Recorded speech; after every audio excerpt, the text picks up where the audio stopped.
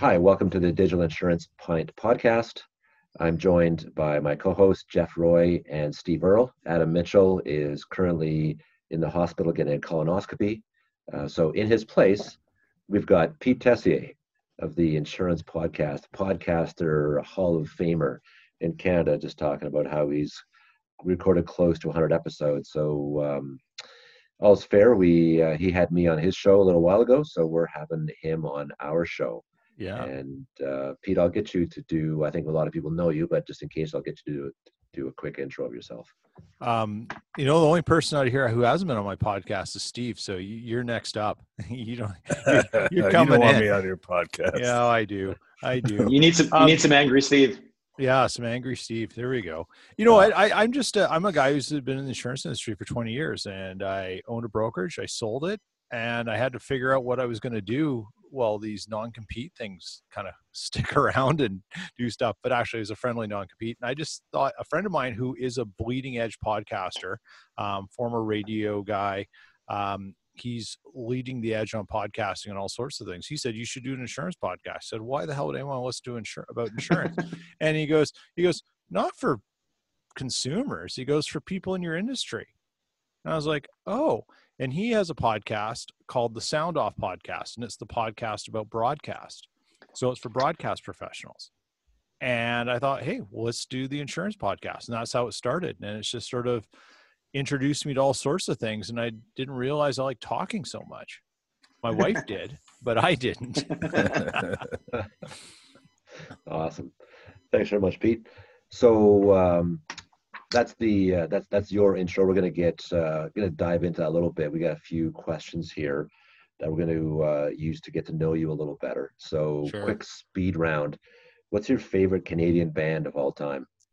My favorite Canadian band of all time? Holy smokes. Probably the Guess Who. A little old school that way. No offense to all the Tragically Hip lovers out there, but I'm a bit more of a Guess Who fan. But yeah, that's probably it. The Guess Who. Nice. Awesome choice. All right. What's your favorite beer? What's your favorite beer, Pete? My favorite beer? How many do I not have that are favorites? I don't know. Honestly, my favorite beer right now is probably the Fat Tug IPA. Fat Tug. Awesome. That's quite a name. Yeah. All right. And we sent you a few beers from the East Coast here. Which one did you open up? I actually didn't, because I forgot to put them in the beer fridge. So Okay, you're the second person. Yeah. So there you go. I'm having a local one, Trans Canada Brewing out of Winnipeg, blueberry ale. Awesome. Nice. All right. Tom? This is direct from the East Coast. Thank you very much, Steve. Got the Garrisons. Mm-hmm. Got the Blazes Blonde going. How about you guys? Jeff, Steve? I got the Garrison Little Juicy IPA. Oh yeah. Nice. I'm on the Garrison. What is it? Sasquatch Hop. Oh, nice. Smash. You know, Wow. We do get the Garrison Juicy out here, which is nice. So I've had that before. Yeah, that's good. Yeah, it's very good. I think once we start broadening out from insurance, we'll have to get the owner of Garrison's on the podcast. We've been talking about him more often to talk about insurance. Yeah. Pete, what was your high school nickname? Tess and Chambers. Chambers. Long story. Chambers. It's a long story. Couldn't explain. Okay. We'll leave by the way, Tom, what's your nickname? We never asked you in high school. Can you say it? Is it legal? Let's put it this way: when I'm a guest on the podcast, then you can ask me that question. Okay. Right now I'm asking the questions. Yeah, exactly. Yeah, right now I'm going by Gabrielle Reed for some reason. Pete.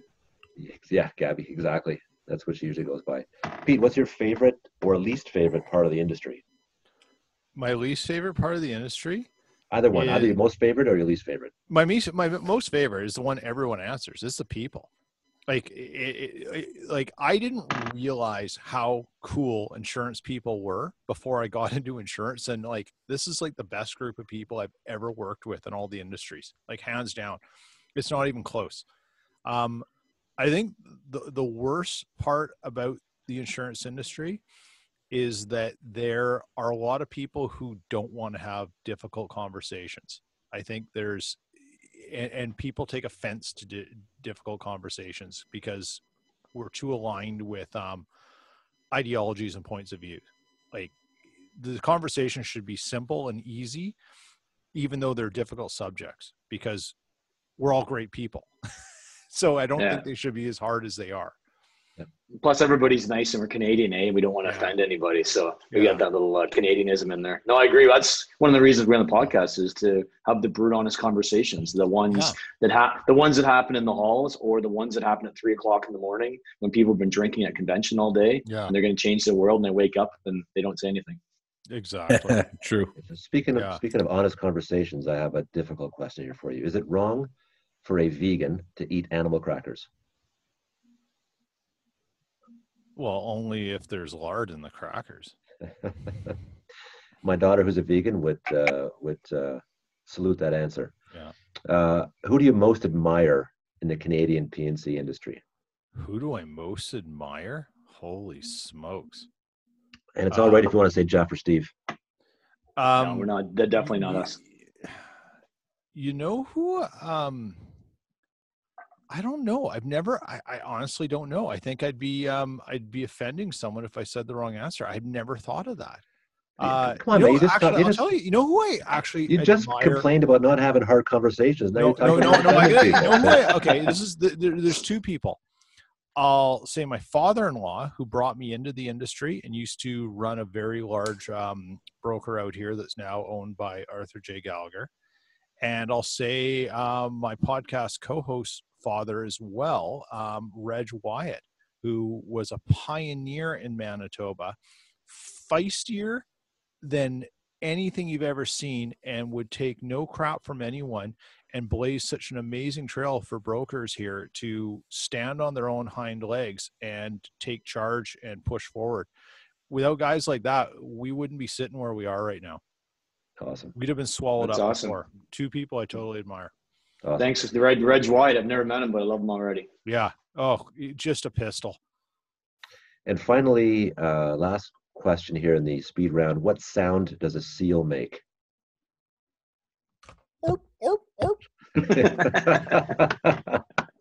Awesome. Thanks. Awesome. Thanks, Pete. All right. That was probably the hardest question we're going to ask you. Yeah, there you go. All right. So you just got through. You've moderated the CEO panel at the Ontario Brokers Association convention a few times, and the most recent IBO convention, the virtual one, Colin stepped in as the CEO panel moderator. So we'd like you to describe how Colin was worse than you as the moderator. Oh, well, one, he's hard to understand. I want to get the job back, so no. You know what? In an honest sense, Colin's he's in an enviable position to do those things. And why you have people come from outside is that, particularly people with insurance knowledge, is I'm not invested in what goes on in IBA. I mean, I'm invested in the broker channel because I believe in it and everything, but I'm not invested in your relationships. I'm an independent. So if there are questions to be asked, I think I can tow right up to the point of stepping over it without offending anyone. So they want to come back, and then they can say, well, it'd be great. That was great. Who's this idiot from Manitoba you brought in? But he was actually not that bad. So, I mean, I think that's what I can do that maybe others who, like Colin, who have to go and then turn around and go talk to Rowan or talk to Louie or talk to Carol in a meaningful way about interactions with associations that, that I can do that he can't. That's sort of always been my value proposition, is let me take the bullet for you. And when you're independent, you can do that. Yes. And without having to worry about, having to worry about the meeting you're about to have that with that guy, the next day. Yeah. That may be a little more difficult because of that conversation. Yeah. How many CEO panels have you done, Pete? I've done 4 now. Wow.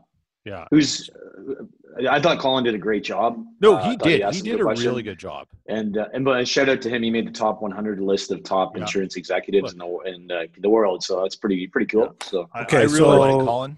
He's so a great guy. We here's need a more bullet. Collins in the industry. Here's a bullet for you. So you said 4? Yeah.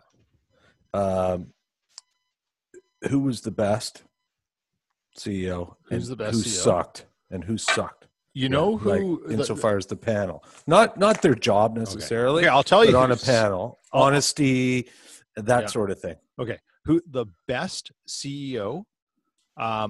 Honestly, for personality, is Louis Gagnon, because Louis is just hilarious and he has a sense of humor and you can rib him hard and he knows exactly what's going on and he masks it very well in his personality. But he's an architect of what's going on at Intact, and part of the architecture team, and they do a lot of controversial things. But he's also the worst in some ways because he doesn't own up to that. There goes my Intact contract. What do you mean he doesn't? I don't think he truly owns up to the things that Intact is doing that are creating friction points in the relationship with brokers in their client centers and stuff like that. He talks about it, but he doesn't own the purpose of why they're doing it. The overall strategy is how it fits to Intact and how brokers are either part of it or not. I mean, it's like a kiss. It's like giving someone a kiss on the cheek and then giving the person behind them the middle finger on the back. And now I've really shot myself in the foot. I just took the bullet and blew it in my own chest here. But that's sort of the challenge here. I mean, on another side, the actual all-time worst panel guest I ever had, and you guys don't have to deal with this. It was Ben Graham of Manitoba Public Insurance 2 years ago. He literally got on stage with us in the midst of huge negotiations with the Brokers Association of Manitoba and would not commit to the broker channel. I asked him point blank, are you willing to commit to the broker distribution channel that distributes your product for less than 8% of your overall distribution costs and is as efficient as you can't find distribution for less than 8%. It doesn't exist, yet we do it. And he wouldn't commit to that. He didn't see a value for brokers. He was the worst, and he was prepared to look all of them in the eyes and give every other answer in the world, but wouldn't commit to brokers. At least the ones that we saw last week and we see frequently, at least have a positive thing to say about brokers. He couldn't even get that far. Wow, that is. Did he make it out of the room? Well, he did. I actually had a very interesting conversation with him later that night in a bathroom stall. And we're not going to ask any more about that. We'll leave it there. But he is now the CEO of Manitoba Blue Cross in a surprise move that caught everyone off guard. Yeah. A surprise transition out of the position. So yeah, well, he's Australian, so whatever. That's what you get for having government-run insurance. As an Ontario broker that doesn't like it, that's what you get, right? So some people rave about it. But hey, Peter, you've done the most prolific podcaster in insurance Canadian history. You're in the Hall of Fame. What has been your favorite topic that you've talked about in all your podcasts? What rises to the top of everybody you've talked to? What topic really lights your fire? Man, you know what? It doesn't matter on the topic as much as the level of passion that the guest has about their specific field of expertise or whatever. I think what I find is that Canadian guests are typical Canadians, right? We're too polite. We don't brag. We don't stick our chests out enough. And we simply don't think about presenting ourselves and our story in the same way American guests do. Other than one odd episode that Adam was on in terms of talking about COVID, when we did a quick thing with IBAO and Colin talking about COVID initiatives, right when everything was hitting back in March, the best guests have been the super passionate ones with massive personality who have come from the States. And the one who I think about, the most recent one from the summer, was Bill Perroni from Accord. I mean, you probably met him, Jeff, because you've met everyone. Bill's personality it's insane, but his enthusiasm for the industry is off the charts, and you can't stop him. Like he's you on meth. So for the audience, everyone knows Jeff. That's what you're thinking about here when it comes to intensity. Bill was awesome. I mean, really, the best topics are the ones where people are prepared to literally lift the veil up, be open and transparent. It doesn't matter if you're talking UBI, data analytics, everything. If you've got a compelling story and you're passionate about it, you make a great guest. It doesn't matter what it is, because insurance is a niche area, and insurance people should be curious about all the changes going on. I just try to make sure they get a chance to hear about what's going on, because not everyone can go to InsurTech Connect. Not everyone can do the conference circuit in the same way. And there's a lot of times where you hear about things that until they're either huge explosions and everyone knows about them, you don't know about all the little things going on.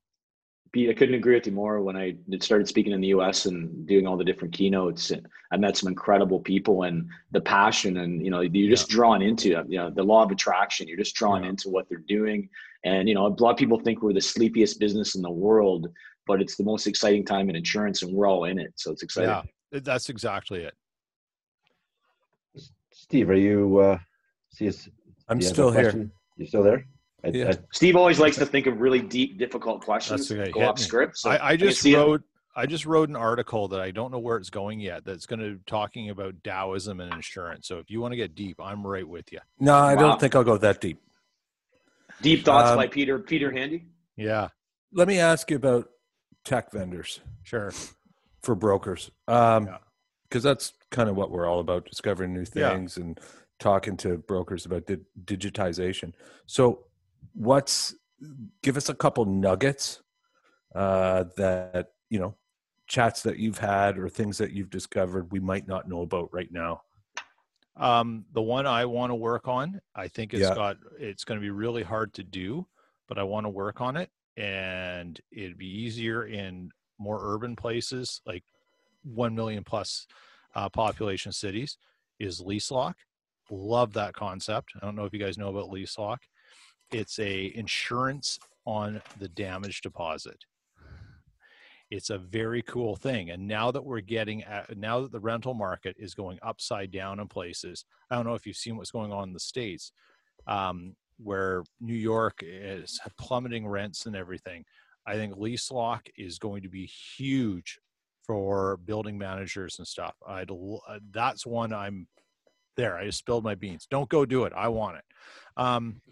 The other one that I think is going to, I think brokers and brokers associations, one area we forfeit on that I think we need to get control back of is the claims process. I think we've given that up, and we need to reclaim our role in it. And I think the one technology that I've been looking at, and I've had the guy on the podcast, is AJ Altman, and his company is Hover. Hover is amazing. And if you haven't seen what Hover's doing, I think there is a role on the front end of underwriting risk and the back end with claim solutions to insurance companies with Hover. I think it's a huge opportunity.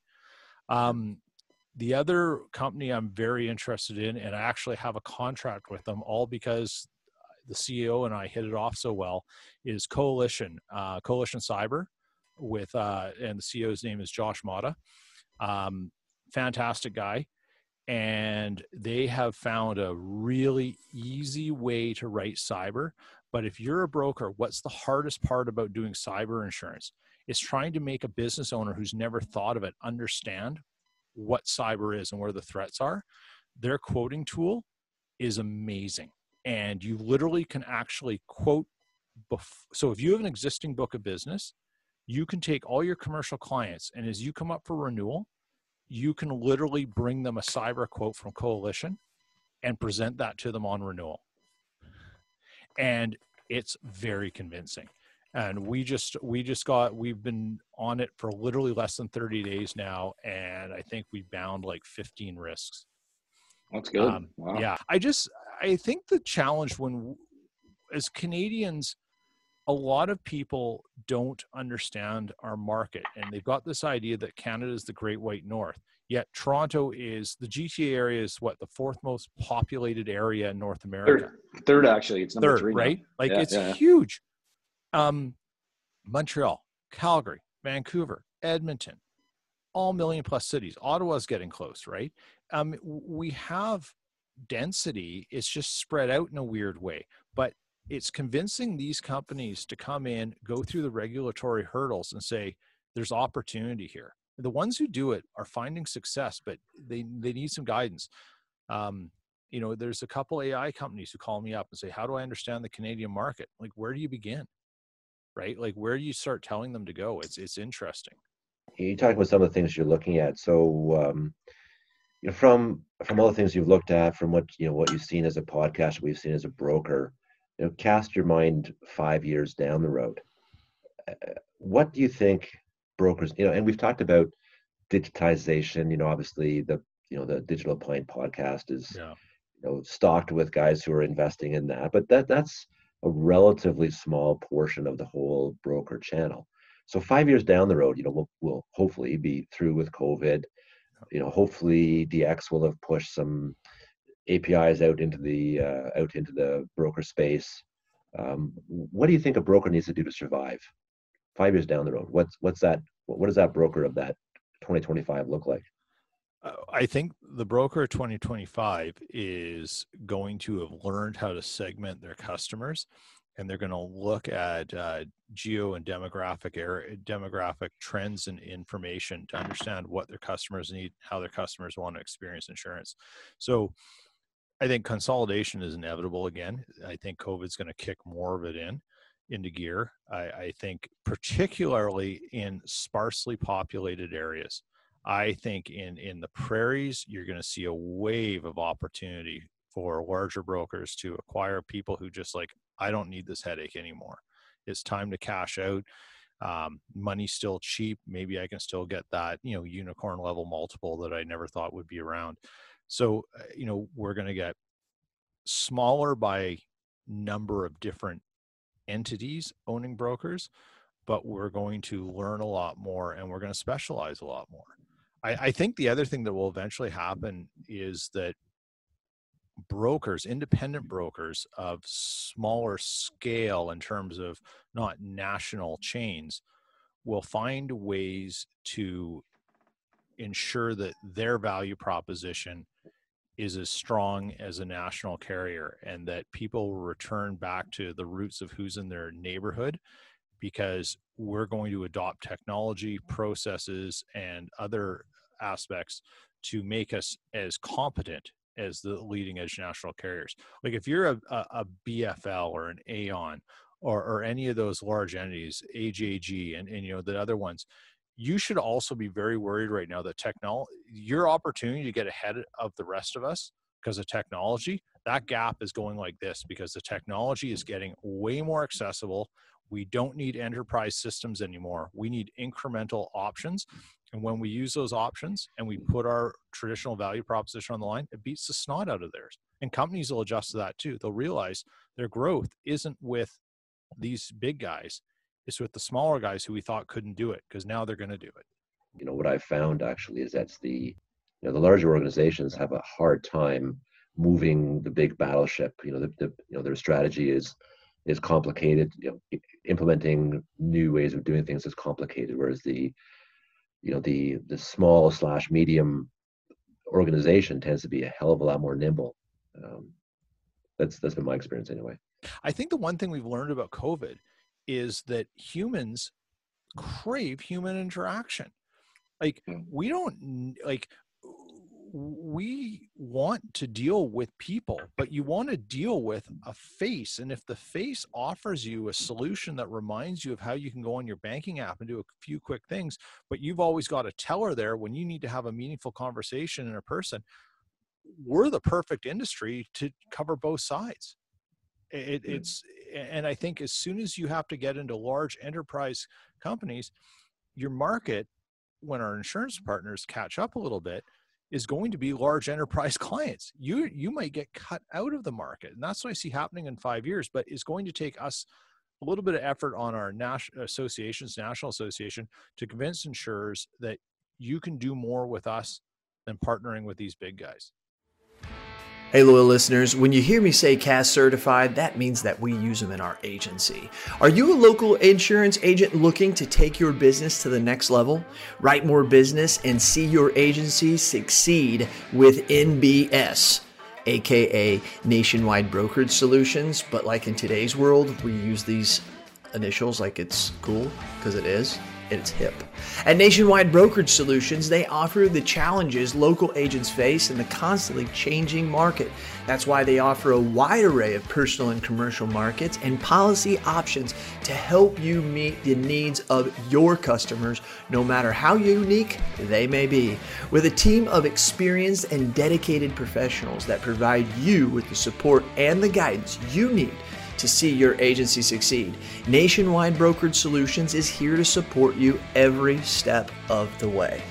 Don't you survive in the competitive insurance industry? Thrive with Nationwide Brokerage Solutions today. Get started today and learn more at mbsbrokerage.com. That's where you learn more, mbsbrokerage.com. CAS certified. Pete, we were all hanging out at InsurTech Connect last year with Wawanesa, had a great time. The InsurTechs came in and they basically, a lot of them thought they were going to completely kill the brokers. You know, our demise, the prediction of our demise was there. Do you believe it's company, vendor, insurance company, and broker, or insurance company, vendor, or broker? There's some people that basically, what's your view on what winning looks like going forward? So I lived through the .com industry. I worked for about 3 of them, I think, before you had .com on your resume and you couldn't get a job anywhere. And then right, it was almost like it's like a black mark on you. Okay, well, you couldn't make it and the industry couldn't make it. A family member of my wife said to me, you know, he goes, it may suck for you right now in the aftermath of that, but he goes, that experience is going to be invaluable for you later on, because you lived through something that no one's ever going to want to experience again. After coming out of SureTech Connect last year, I remember walking around and I went, 60% of these companies won't be here in 5 years. It's a massive investment. 5 years, maybe 2 years. Maybe 2 years. A lot of those companies, the ones who survive, will realize that what they thought was happening in the market isn't right. And they'll do a really quick pivot and realize the actual vendor is the person I need to partner with is this entity. And there's going to be some that pivot and say the distribution channel is where we're at, and some who will say the company channel is where it's at. And then the ones who go with the company channel say, do I need to be with a company that's distribution, like has a distribution intermediary involved in their product, or do I need to be ones that are direct? And they're going to streamline it all down. I think we can look at, look at Pro Navigator. From where they've started to what they're doing now. They had to make a massive pivot. They realized this isn't going the way we thought it would. I think a lot of the AI companies are all switching gears really quick right now. And they're going to find out that from a consumer standpoint, the broker or agent, whatever you want to call us, reigns supreme on the trust factor. You want to align yourself with where the trust is. Yeah, that's good. We're good to bring up Pro Navigator because, I was one of the first ones in with Adam Mitchell with the product.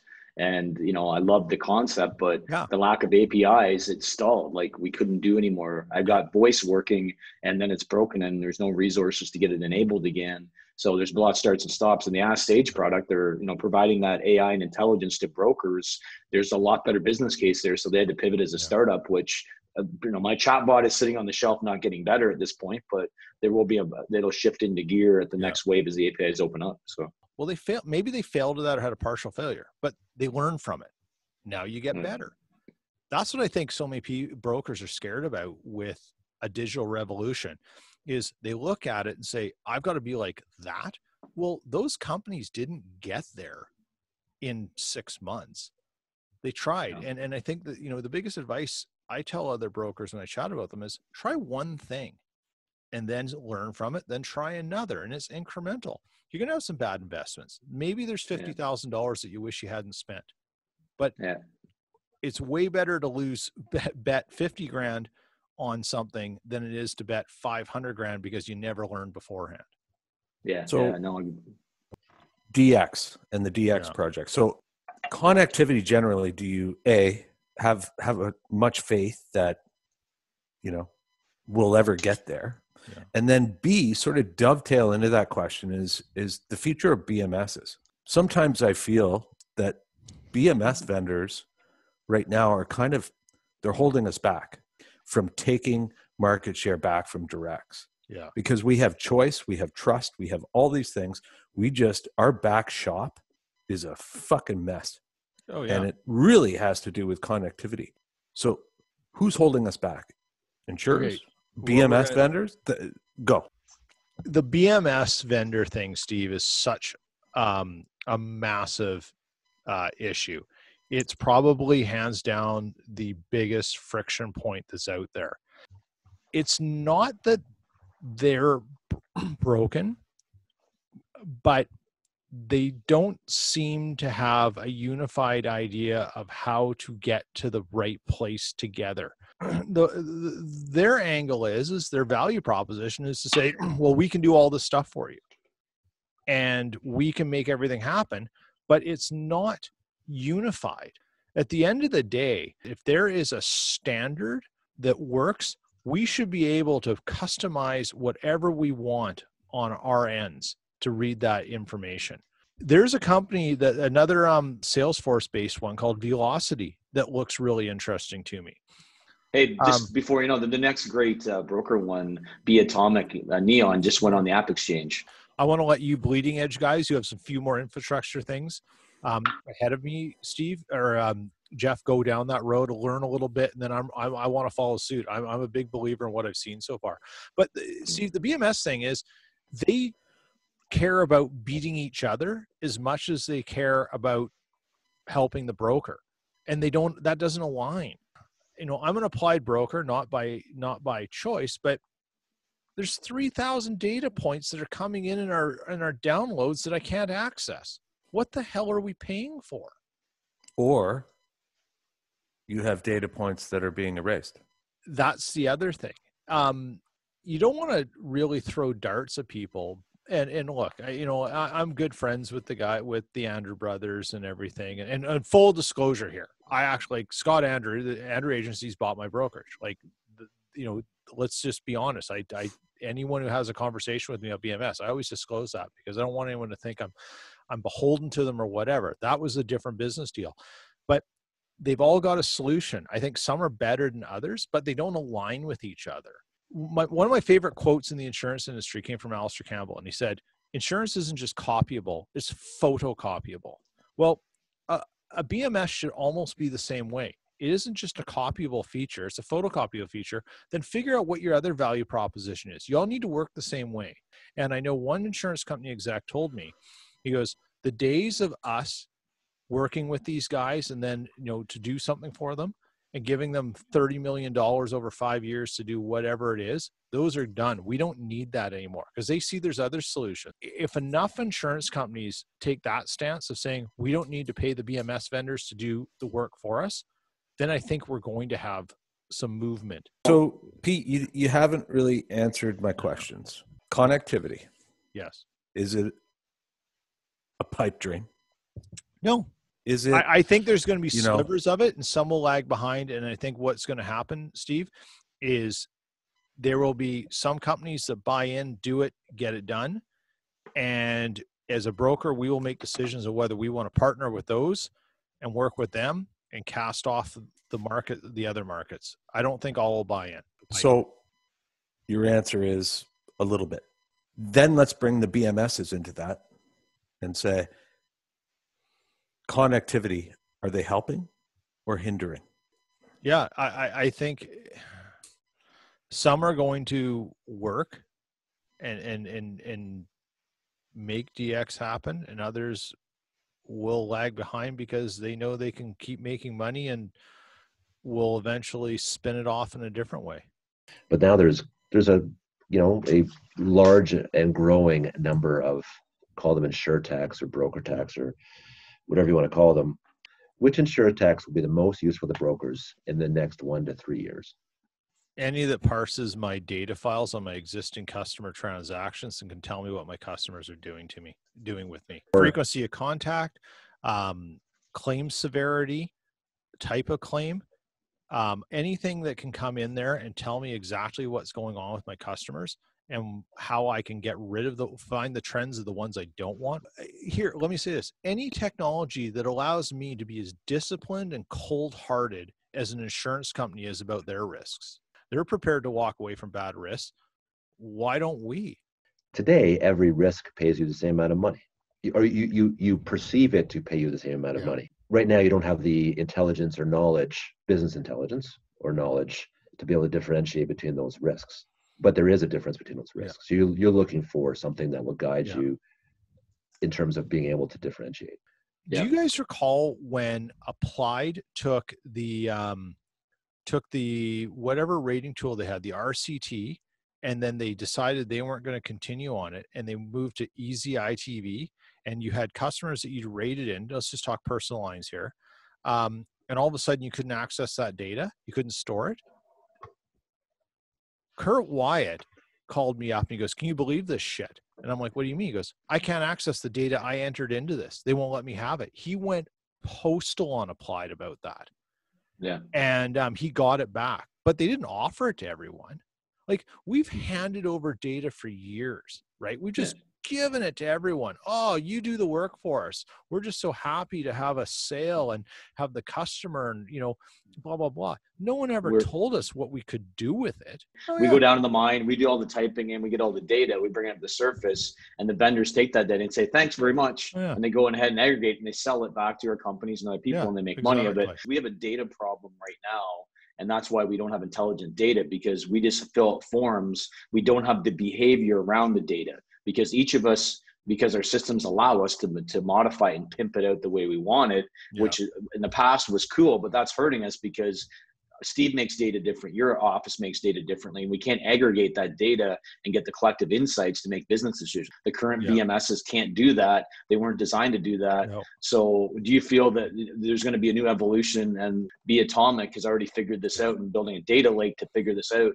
What do you think about that? I think that's the way to go. I was just approached by a company called Refocus AI, who's looking to work with brokers in Canada, and he was trying to understand the world up here, and so I kind of looked up what the product was, and it's basically taking CSV sheets from your BMS, uploading it into them, and they apply intelligence to it, and so you can do queries on it.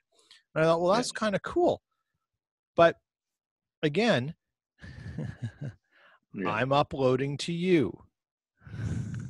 Exactly. Right? These are the keystrokes that we pay our people good money to put in. Yep. They sell those keystrokes and they charge us for the pleasure of doing so. Yep. Well, they also charge us extra money to buy an analytics or a different product to get access to our data, because it's not put in there very well. Yeah. Oh, yeah. And we have to pay extra money. They sell our data, and then we get a 5-8% increase every year. So this is where I think insurance vendors should be scared of, is when brokers or intermediaries find a way to interact outside the BMS via social media, and what tools become available via social media that we can glean from our customers that way, right?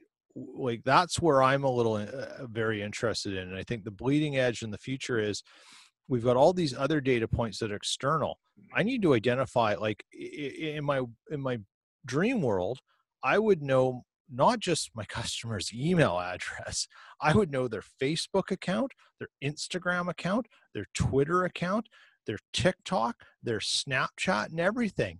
And I would hire the companies that deal with that stuff to figure out what they're doing. Just kind of shift gears here. Do you think, I just want to throw this out, like the standards, I think CISO's doing a good job of coming up with standards, and Steve sits in the CISO board and is doing a phenomenal job. The one struggle we have is when people change them, how do they communicate and implement that change? When it's a regulated change like auto insurance, they change it, everybody does it immediately. But when it's not regulated, my opinion is we need to do a better job of making sure people are in the most current version and pushing that out.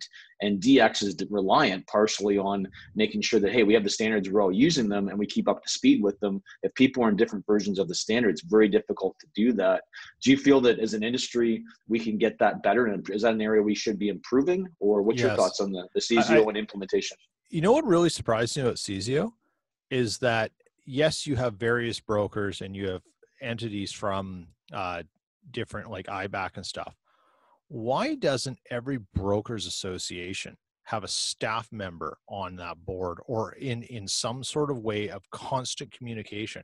Because that's the outflow, particularly if you're in a place on the prairies, maybe out in Atlantic Canada. No disrespect for anyone out here, but we're not the biggest hubs, right? We're not the massive population. And so we need more alertness of what's going on. We need our associations to be involved and giving us updated things about how this affects your day-to-day operations. Not to hear, because not every broker is a CZO member. Not everyone, they don't even, some don't even know they can be. Yeah. Like every association needs a Tom. Like Tom, clone yourself and have, or you should be going to every association saying, who are you going to nominate who comes and works with you? Let's make your job at IBAC permanent, right? We'll get you the retirement plan here. You'll be a lifer. Well, and who works with you, and how do you get this information out? Vendors and companies, if they hear any competing messages, oh, I have competing messages, I'm going to do nothing. That's been the problem. So there's no place to hide right now. Yeah. Tom is holding everybody accountable. We're speaking with one voice, and Tom is hitting the ground running. And that communication message, like we do a really bad job of communicating change in our industry. And that's one of the things that we're working through collectively to fix. I want to make one correction there. I'm actually not reaching out to all the associations. I have been working with IBAO because they have resources and experience that can help. We do have on IBAC, we do have the IBAC Tech Committee, with both those guys are members of. They're there because they are the representatives of their local associations. Yeah. In fact, we will be doing some of that once we get a little bit further down the road with DX. But I've been there, Tom, though. Like I've been on the IBAC technology, and I chaired it when I was a director. And it's an inefficient way of information distribution. When you're talking about technology, you can't meet 3 times a year because every meeting, the world has changed since the last meeting. I think when I joined originally, there were 5 people. We have more brokers there now. The entire country is represented. That's great. And we lobbied IBAC for resources. The first resource was a full-time person, Kim Oppheim, because somebody needs to be doing this work between the meetings. Yeah. The committee can't do it. We all have day jobs and brokerages. Yeah.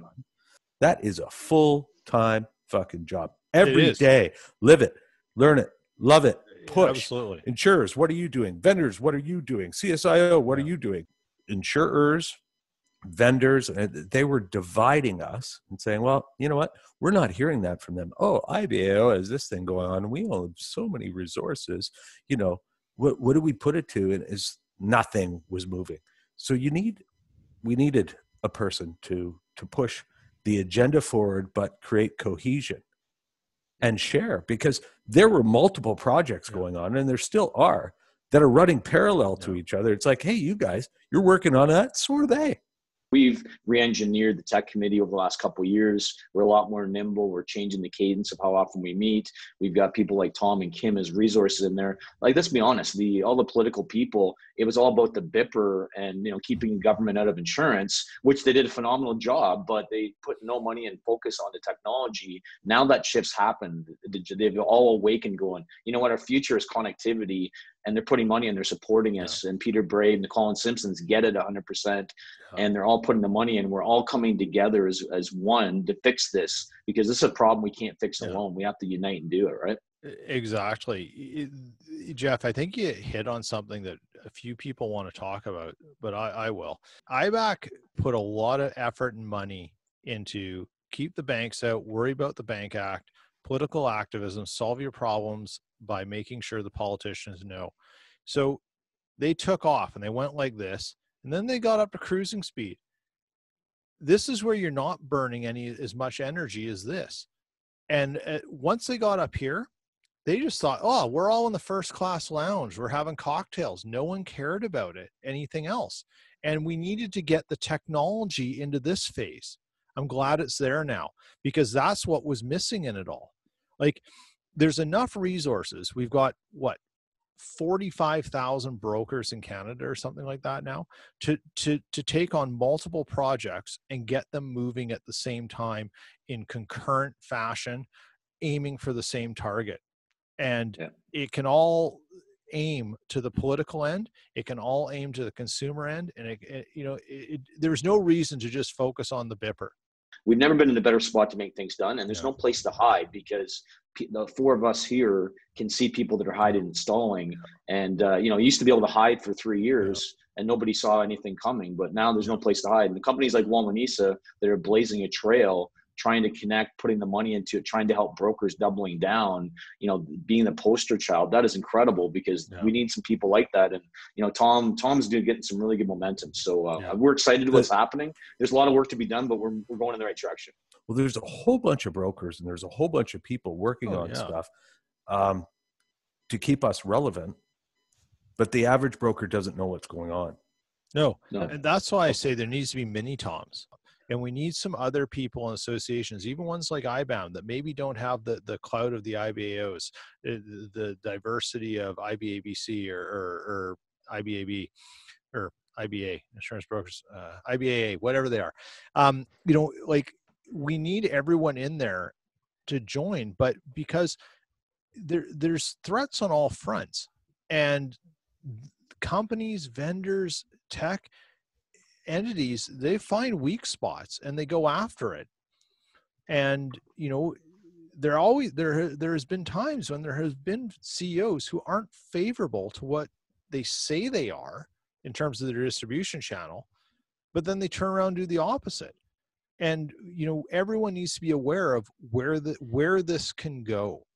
Like, we don't do a very good job in Manitoba of giving a tech update and getting people involved to say, this is what you need to think about strategically for the functionality and long-term survival of your brokerage.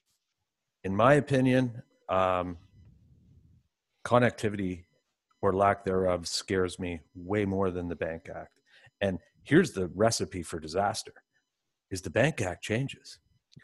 And we don't have that connectivity solved.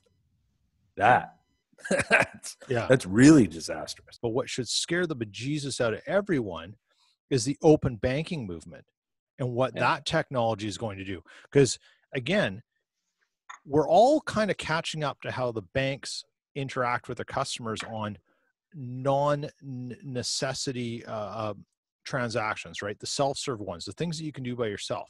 We know it works. If it didn't work, they wouldn't invest in it, and they wouldn't be making $1 billion a quarter by making it efficient and still raising our bank fees, right? There's a model that works. But when open banking comes, what happens down the pipeline of what can be piggybacked on that model? That's what keeps me up at night. And if we don't have connectivity, we're done. Because open banking is about data. And the banks are freaking out about this, because it basically means anyone can start taking data and integrating financial transactions in a far more efficient way. I'm not an expert on it. I understand it from a point of view that I know I need to learn more about it and be a little more nervous about it.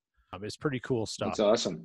Hey, good. This is a great conversation, Peter. Yeah. Well, just one thing, Peter, one question I have for you. If you had a magic wand, what is the one problem or thing you would fix right now in the industry? The one thing I want to know is how my customers behave. Like, I want to know what my customers are doing, because if I control that information, I can then challenge what the insurance companies are telling me about what my customers need. Legally, how do we take back control and ownership of our data? So we're talking about those key clicks. How do we own them? The client has the most legit claim to the data. It's them, right? It's my age, it's my birth, it's my address, whatever. But I'm giving you the right to use it. So you've got the second best claim to it. So I guess I just want to throw that customer thing in there. But if you take them out, then the broker certainly has the most legitimate claim to the data. So if we are data mining and data harvesting out of things, we have the different implied and express data consent issues. But what if the sole purpose of what you're doing when you enter data in is to use it? Do we need to have user agreements with our clients? Like if we go into a strictly online world of the simple transactional actions of insurance that may require semi-frequency, do they need to agree to terms when they're using a digital service? I don't know. Absolutely. Like, I mean, we should all know this because we live in the world of risk, right? Like we should be thinking about it, but from a practice point, maybe that's the case. I don't know. It's a good question. Again, these are things though that associations get bogged down on lots of things, but this is the stuff they should be providing us. Pete, that might actually, sorry to interrupt you. That might actually be a way to address Steve's question, because if there is a explicit contract between the customer and the broker saying, basically the client saying, I own my data, I'm giving you the rights to my data. So now, legally that broker now has that right to that data. So that could be a way, Steve, for you to address that, is to say, well, listen, client owns the data, feds have said so, that's the law of the land. That client has transferred the right to that data to me, and I'm not transferring it to you. Intact, Applied, Keel, whoever. I'm not transferring it to you. We've all signed contracts already. Yeah. To say that we're doing that. And if we don't have a BMS. We don't have a contract with that insurer. Yeah. But like the gun was put to our head. Why do we need a knowingly BMS? Or unknowingly? Why do we need a BMS? Great question. To do all this stuff for us when it's simply right now, EDI. Why can't we build our own modules that do the EDI? Because it's not just EDI. It's not just right? EDI though. Rating right now is it's huge. The rating. Rating is huge. So rating take the really rating huge. out of the BMS. Then there's no more BMSs. Then there's no more BMSs. Yeah. No, and like I said, like I like to be open. Like Applied is going to more of an open source, which is great, very positive. And I use a rating product, and it's by far the best in the market. So there's certain things that they do very well, but I want to be able to build my own experience. Like Salesforce, you can plug and play stuff into that, right? So we are limited what we can do, right? Let me throw this at you. When I talk to my team and I say, you're going to quote this person, whether it's a condo, a tenant, a small contractor, small business, or a $50 million TIV manufacturer, after you talk to the person, whoever it is, do you know what company you want to put them with? And if they say no, I say you haven't done your job. Because if you should know, your qualifying question should guide you down to that point where you say, I only need to think about company A, company B, or company C. And that's who you want the APIs with. Pete, thank you very much for appearing on the show. Cheers, boys. You're welcome. Cheers. And I'd like to give a shout out to our sponsors. So we've got Crew.io and Gore Mutual, who have been so kind as to help support us so that we can support WIC with the billions of dollars they're giving us. And also quick shout out to Garrison, who is our beer sponsor of today's episode. So Pete, I'm going to give you the last word. Kind of cut you off on your chat there, but I'll give you the last word. You got 60 seconds. Let's just do this again.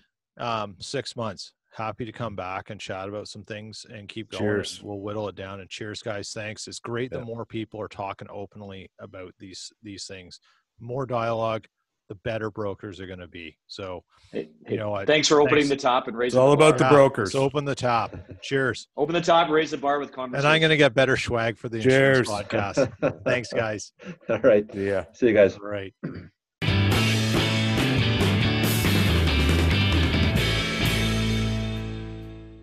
Hello, loyal listeners.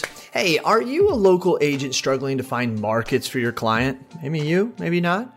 Look no further than Nation Brokerage Solutions. With over 200 carriers, their comprehensive options give you what you need for your customers' ever-changing needs.